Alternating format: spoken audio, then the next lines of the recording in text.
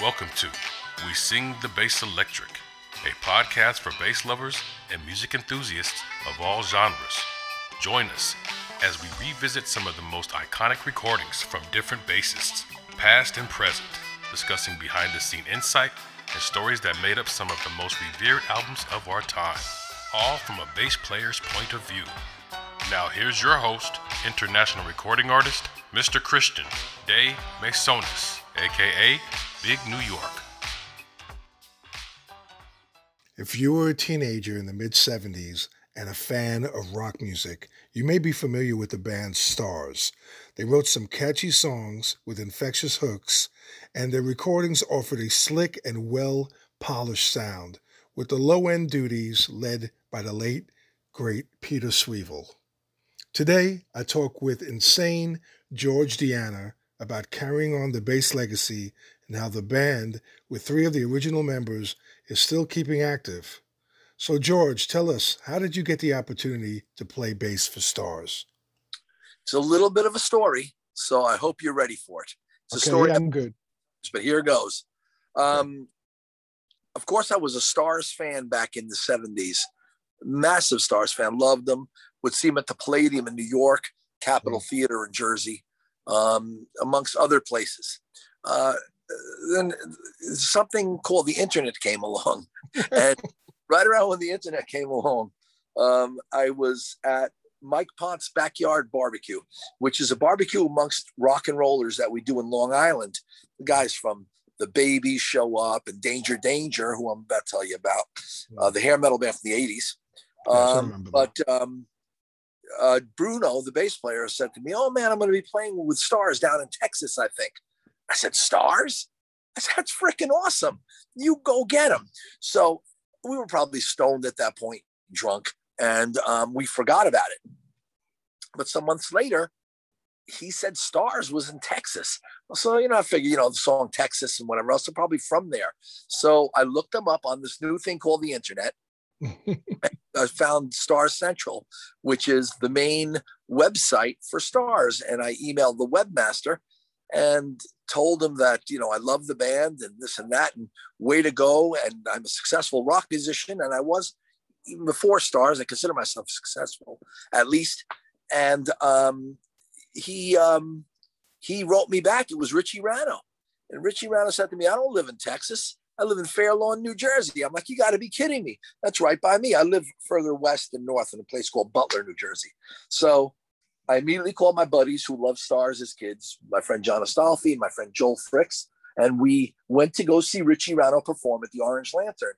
And I brought all my Stars albums with me. He graciously signed them, and he sold me a T-shirt, which I loved. I still have that one to this day.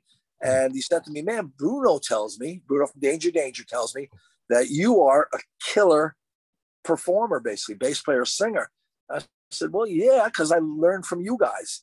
So he said, "You want to do a song?" I said, freaking A, I do. So I ended up, I think it was a Led Zeppelin song, maybe Whole Lot of Love. And Richie said to me, he said, "Holy cow, man, you're really a really good singer, performer. Do you want to play with me in the All-Stars sometimes?" I said, "Of course I would." I was living in Jersey, not in the band at the time. Eventually, Joe X Newby joined the All-Stars, and he's a member now. And the three of us play in New Jersey. And there came a time where Stars was supposed to go out with Angel a while ago, Chris, back in like 2003. And I think the version of Angel maybe had Frank Domino and Barry Brandt in it. But it was all the original members of Stars, except for Peter Sweevil, who had passed away, unfortunately, in the 90s. Right. So I thought he was going to say to me, my first impression was, "Man, I'm going to be backstage at the frickin' shows. You want to be the bass player of Stars?" And I was kind of floored. It was an honor, certainly, since I loved the band as a kid. I idolized them. I made believe I was a Stars guy a lot, but I ended up getting the job. And I said, "How do you know Brendan's going to love me? How do you know Doobie's going to love me?" He said to me, "Dude, just listen. You are perfect for the job." We were supposed to go over five key Stars songs out of the 17 we had planned for that tour. And that was the tour you talked about earlier with me about Jax. Remember that? Right. Yes. Yeah. So instead of playing the 5 songs, we played 17 songs in a row without stopping, and I sang them all. And Doobie was like, holy cow, man, this is going to be freaking awesome. And it was awesome. And I fit right in. I fit like a glove. I knew what I had to do. So that was my beginning with Stars. Wow. It had to be cool singing Michael Lee Smith's lyrics at rehearsal. But I got to tell you something about Michael Lee Smith. As much of a rock star as he is, that's how much of a sweetheart he is away from the stage. The nicest guy ever. Okay? Wow. Yep. Wow. I've met him. I had a great conversation with him backstage when they were sandwiched between Judas Priest and REO Speedwagon at the Palladium. Oh. Were you at that gig? Yes, I was there. Okay, yeah. I accidentally found myself backstage. What was funny about it was right before they went on, I talked to Michael and I said, hey, Michael, you're going to do Piss Party tonight. And he just thought it was so cool that somebody knew about Piss Party. Yeah, and, you know, like I said earlier, if you were like reading Cream Magazine and Circus Magazine and all those rock publications, you were really aware of the band Stars. So I have another question. I have a couple questions for you. Was bass your first instrument? No, it was not. Trombone was my first instrument in middle school. Okay, I sucked at it. I was the third trombone in school. So then I decided I wanted to become a rock guy. And at the age of 14, my father, I played Smoke on the Water for him. So he bought me a guitar again later. And I had my first guitar was an SG. And I was in a band called Toys at the time, which was about to become Vixen, which was a big, before the Girl Vixen. We were very, very big tri-state area circuit. Okay. So in Vixen, we couldn't find a bass player. And I was playing guitar. And I got to be honest with you, Christian, you're probably the same way being a bass player. I didn't hear the guitar well, but I would hear Paul McCartney's bass lines, like that kind of stuff. Like, what would you think if I sang out of tune? You know, the bass, like, do, do, do, do, do. I heard all that. You heard those lines, yeah. I love the Geddy Lee's bass guitar. So at the age of 17, at the age of 19, we were about to hit the club circuit in a big way. And I just picked up the bass guitar because we couldn't find a bass player. My friend Steve Savitas lent me his bass, his Fender Precision. I said, what am I going to do with my Marshall stack and my SG? And my friend Joel bought it. And I became a bass player. And from then on, I was a bass player. There you go. So if you were part of Vixen, Vixen was an East Coast band before the girl band Vixen, right? And that means this was around what, the 80s, early 80s? 79, 86, Vixen was around. And the Vixen females were around right at the end, at the tail end there. And I remember their lawyers getting in touch with us saying, we want to buy the name. And our manager basically told them, no, you know, and the band voted no. They wanted to offer us maybe 10 grand or something for the name. We said no. We ended up breaking up some months later, and Vixen took off, the female band Vixen. God bless them, you know. But we still go out as Vixen and do reunion shows. Oh, okay, all right. You didn't get a chance to play L'Amour's in Brooklyn, did you? L'Amour East and Brooklyn L'Amour's, both of them. That's incredible. So we share some rock and roll history together because I was part of that scene too in the 80s with my band Twice Shy. So that's pretty cool. That's very cool. All right. So one thing, you know, you can hear your playing on the 2006 Stars Live extended version and Stars Live. They only come out at night. Yeah. The extended version has some great bass work from you and great bass tone. Do you remember what rig did you use? What bass did you play through? And how did you record that concert? I remember extended versions. It was the big thing for us because we were about to record, I think, the first real Stars Live album since Live at Louisville, which was before my time with Pete Sweevil. Right. So we were set up to record this in Cleveland at the Beachland Ballroom. And Brendan Harkin, his flight got canceled somehow.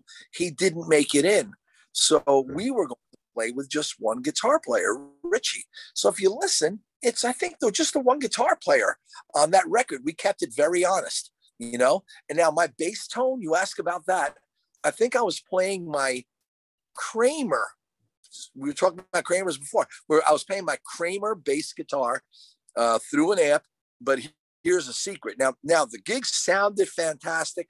The Stars fans were great. But Bruno Ravel from Danger Danger, I think he mastered that or remixed it and did what he had to do to make it sound right. And he may have assigned a sound to that bass guitar. You know what I'm saying? I'm not sure how much he did, but it ended up sounding really tear butt, kick butt. It's a great tone. And you come out looking like a winner on that album. Really, really great work. So I've got to reach out to Bruno eventually and try to find out what he did. He might have done something in the studio, added a subharmonic maximizer or whatever to your sound, but it was fantastic. I love the album. Yeah, so do I. It's a great album and a great display of some really, really strong rock bass riffs, rock bass chops that you have, George. So thank you very much, Christian. I try to cut Pete Sweevil and Orville Davis the best I can, because again, I am not only in Stars, but I'm a major Stars fan. So my heart is with those people in the audience. I am there and it's what I do, you know, so I cop that vibe. It's my responsibility to kick ass, and I try to. I just want Stars fans to know I'm really appreciative of everything, and which is why I give it 100% to kick butt. Well, I did see you live. I saw you play live, so I'm a witness. You are definitely in it, man. You were in the moment. You are jumping around on stage. You're feeling the music, and you uplift the audience, which is part of the whole rock and roll responsibility, so to speak. You know, we have that job as an entertainer to do that. So you know what? We can't revisit the music of this iconic band without mentioning two of the band's previous bass players, Orville Davis, who was featured on Coliseum Rock, and the very interesting original bassist, Pete Sweevil. Now, did you know them? Besides, obviously, you're fans of their work, but did you know them personally? I had never met Peter, unfortunately. The band speaks of him in a very endearing way. They loved the guy. Sweevil was a beloved guy. The background vocals, you hear the amazing background vocals, very much are Peter Sweevil's, in addition to that killer thump Travis Bean bass guitar on those albums. Okay. So he was a very, very talented individual, and I'm lucky to be able to play in his spot. Orville, another gentleman. I met him during what's something called Stars Fest, where all the surviving members of Stars got together. By the way, I'm going to show you something quick while I tell the story. It's a one-of-a-kind piece of art with all 4 albums, and I got them signed by all the guys in Stars who played on the records, and Orville played on Coliseum Rock. Orville is a sweetheart and a gentleman, and he's got this Southern drawl about him, and he's just the coolest dude. And he kicked ass on Coliseum Rock. So I'm very, very lucky to have met Orville, to know enough about Pete Sweevil to do my part in Stars properly. Well, you know what, man, you really warmed my heart, because one of the reasons why I wanted to do this with you is, first of all, besides being a fan of Stars, I will never forget my impression of the bass tone on a particular song, on Violation. Sing It, Shout It, you know.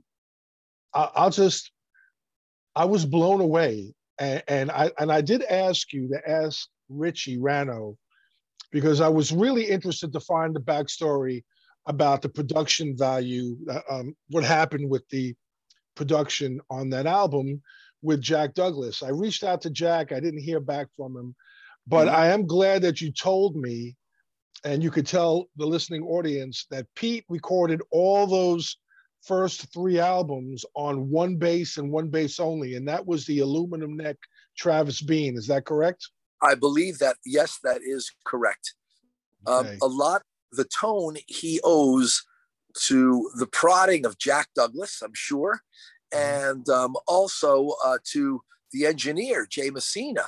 I believe he was the engineer on the first two records. Forgive me if that's not correct, but I think that's correct.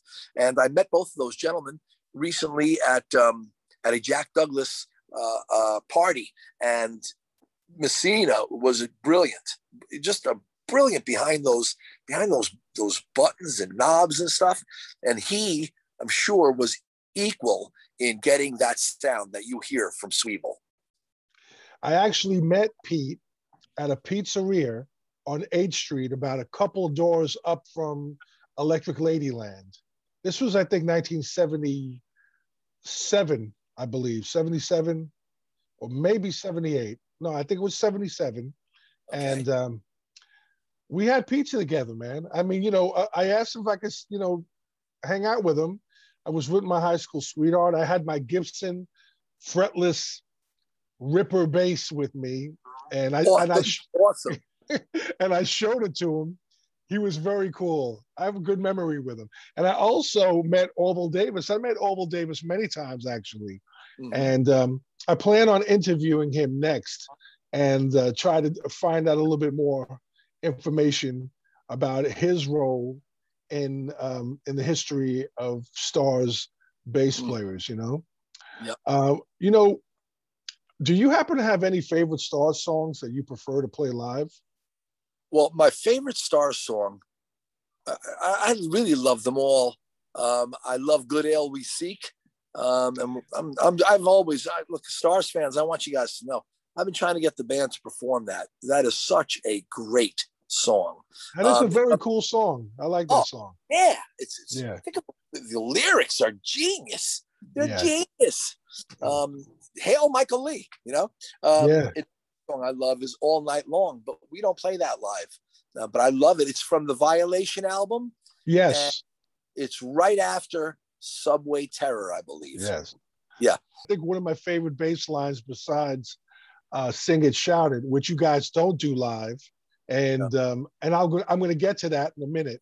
But I was always a fan of Subway Terror. Always loved Subway Terror, and I, later I got turned on to Take Me, which is a great live song. Oh my God.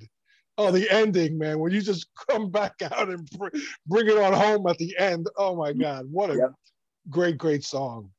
Yeah. So, what is your opinion on, is that the Street Light or the Moon? What is your opinion on that song? I love it.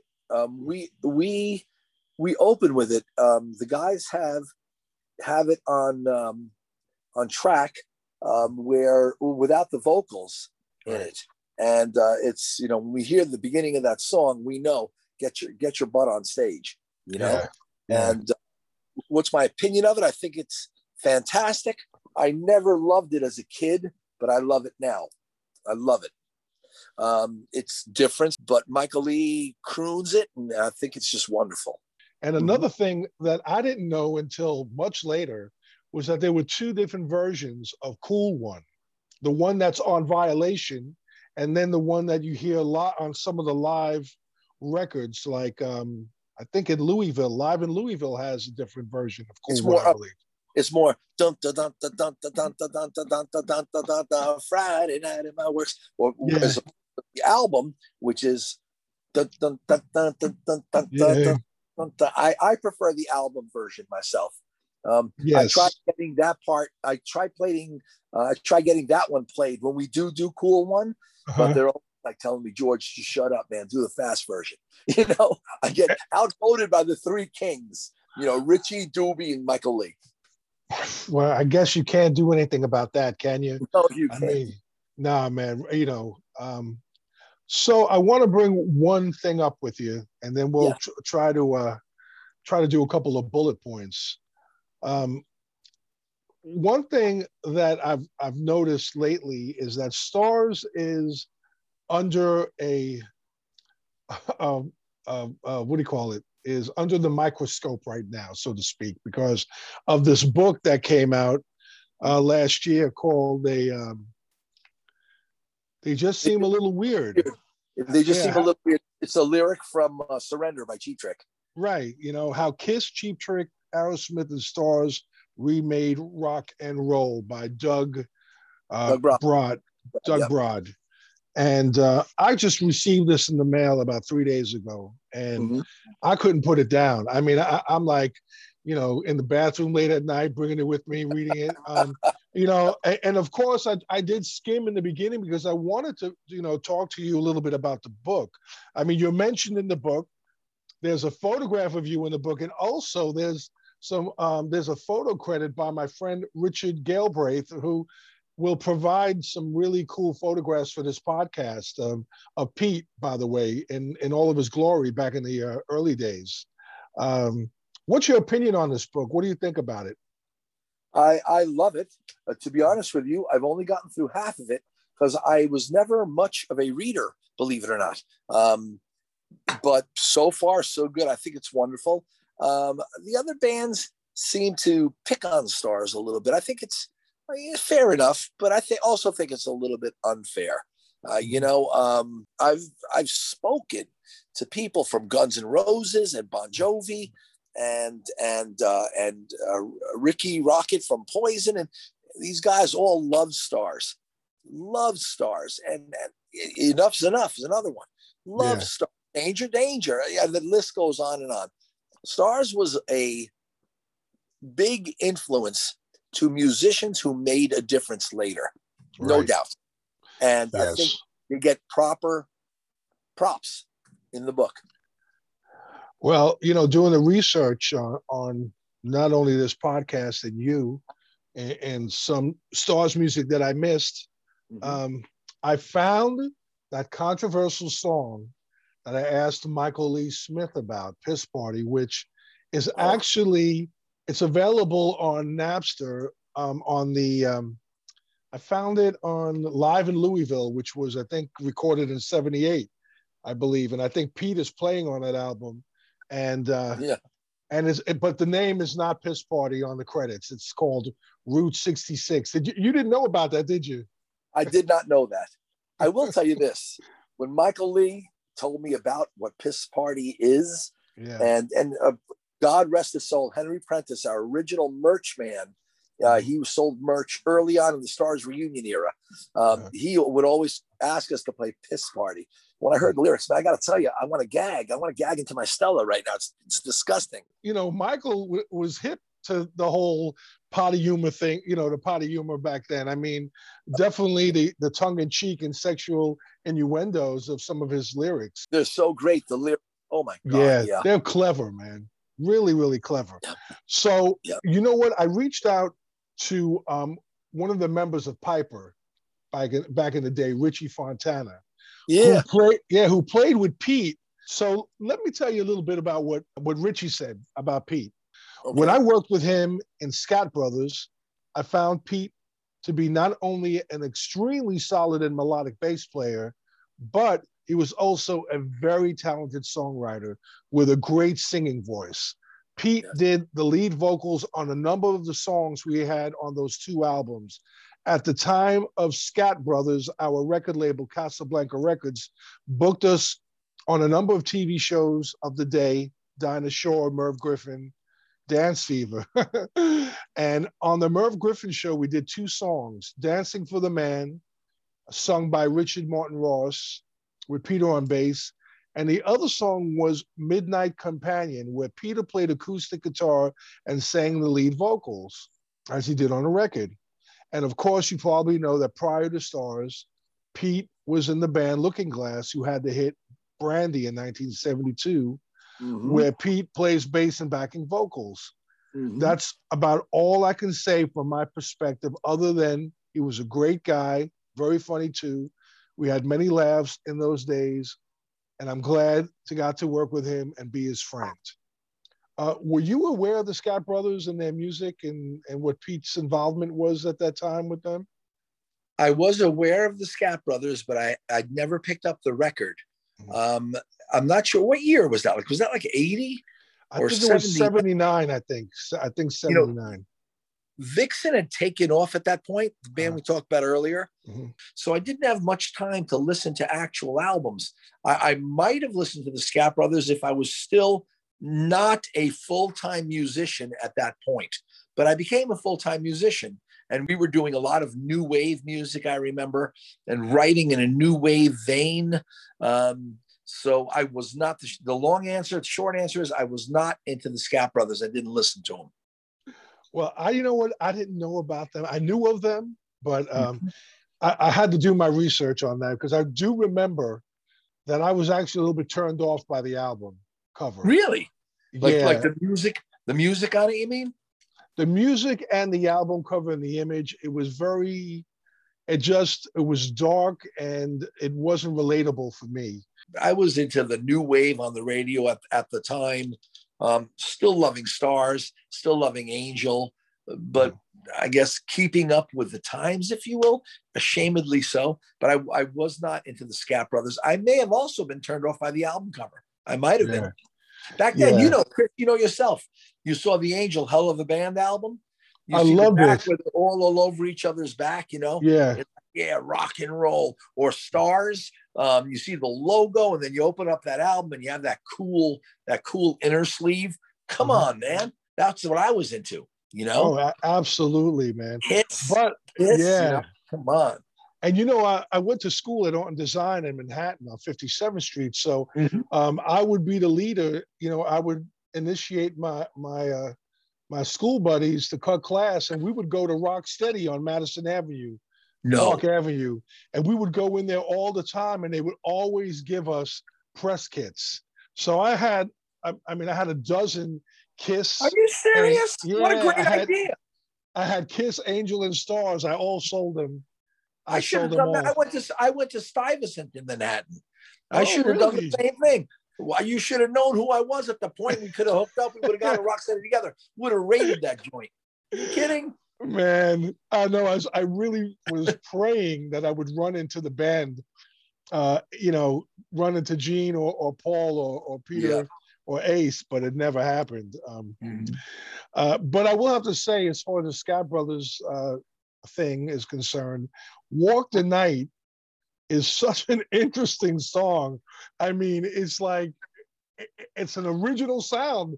It's like, it's disco, but it's rock, it's punk, and the bass groove is cool as anything. I mean, that's why I give a lot of love to Pete, because Pete was an innovator. He was an innovator, man. He was creative, a creative guy. Yep. I got to see you at Catfish Cantina a couple of years ago. This time you're going to say hello. Okay? I'll bring you backstage, hang out with the guys. All right. Okay? Well, I saw you a couple of years ago in Baltimore there, and I have to tell you, it was a great show. I loved the set list. I loved the band. And of course, it was great seeing Angel again. I've seen Angel many times in my life. The sweethearts they are. Yeah, I love them. So tell me, what was the backstory about that show? Because you said that oh man, you had an experience. First of all, the club was wonderful to us, but our agent, the sweet lady, she's booking us and she's doing the best she can, and she's booking us at hotels, and she's also looking at prices of hotels. So I think she found us some rooms in Baltimore, and I gotta tell you, oh my God, there were like drug dealers outside of our doors, which was great. Man, you want some crack? You want this? You want some blow? We got in the room. The rooms were disgusting. Oh God, I remember the cigarette burns in the blankets. We made a wise decision in that the Angel guys called us. We called the manager. We said, we got to get out of here. So what we did was we got into our vehicles and we hightailed it back to New York in the middle of the night. And that's the story. So it was, this is not a reflection of Baltimore, but it's a reflection of that Baltimore hotel we chose. Perhaps next time we'll choose more wisely. Yes, right? Yes. So my last question to you, George, and by the way, I've had a wonderful time with you. Thank you for having me. Anytime, Christian. Thank you. Thank you. What are the plans, man? I mean, I know COVID has stalled all of us, but what's on the horizon for Stars? Are you guys planning to write new music and record a whole new Stars album? I am not going to say no, but we had the chance to do that about 2 or 3 years ago. We got money up front for it, but we weren't in a position, I think, at that time to put it together. You know, you kind of fear, Christian. It's not just the music that Stars is going to put out. It's the head of our fans at this age. This is no longer 1977, you know? So I think the band at this point is still into bathing our fans in the past. Watching Stars is almost like visiting your old baseball cards or your old football cards or basketball cards.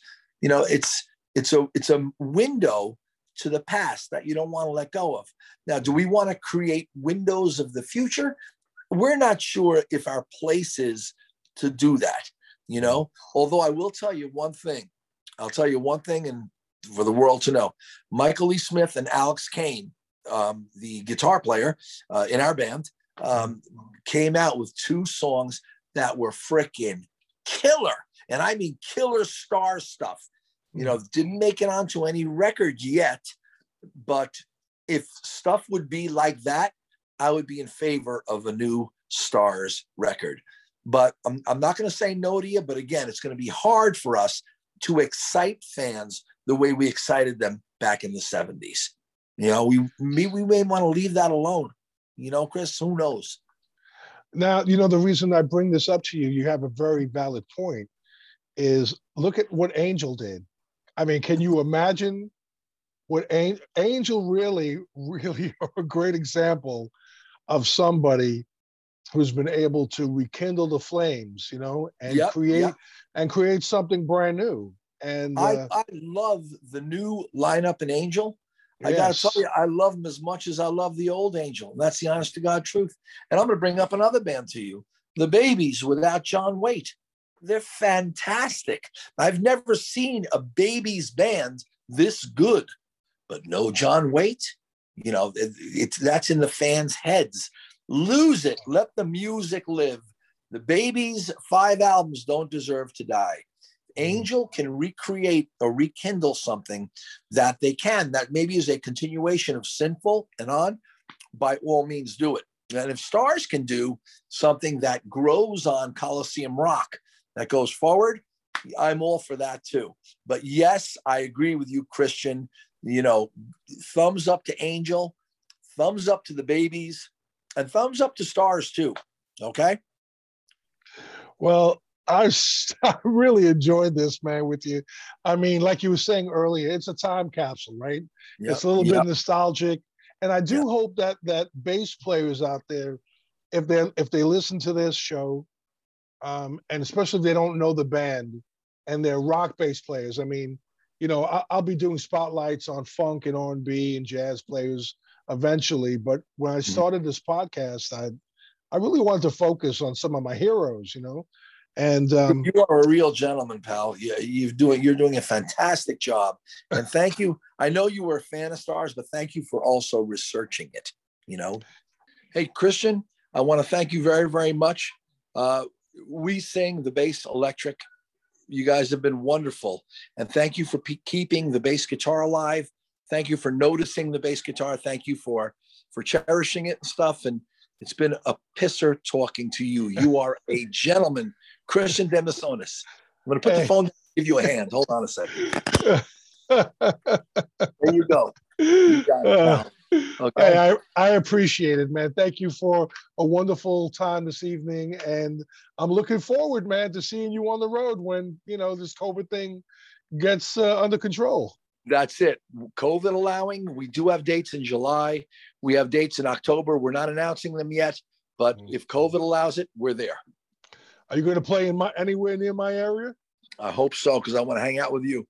Are definitely gonna toast, man. Yes, we're gonna hang out with the boys. There you go.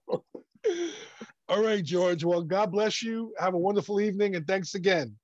Christian, you're a gentleman. Thank you so much for having me, man. All right. Take care, man. Bye-bye. Take care, buddy. Bye-bye. Bye-bye. If you enjoyed this educational music program, please subscribe to We Sing the Bass Electric on your favorite podcast platform. We would love your feedback. Email us at WeSingTheBassElectric@gmail.com. For bonus material and a chance to win merchandise such as autographed CDs and more, subscribe to our YouTube channel and join our mailing list at WeSingTheBassElectric.com. As always, thank you for your support. And please buy music from these spotlighted artists. It makes a difference.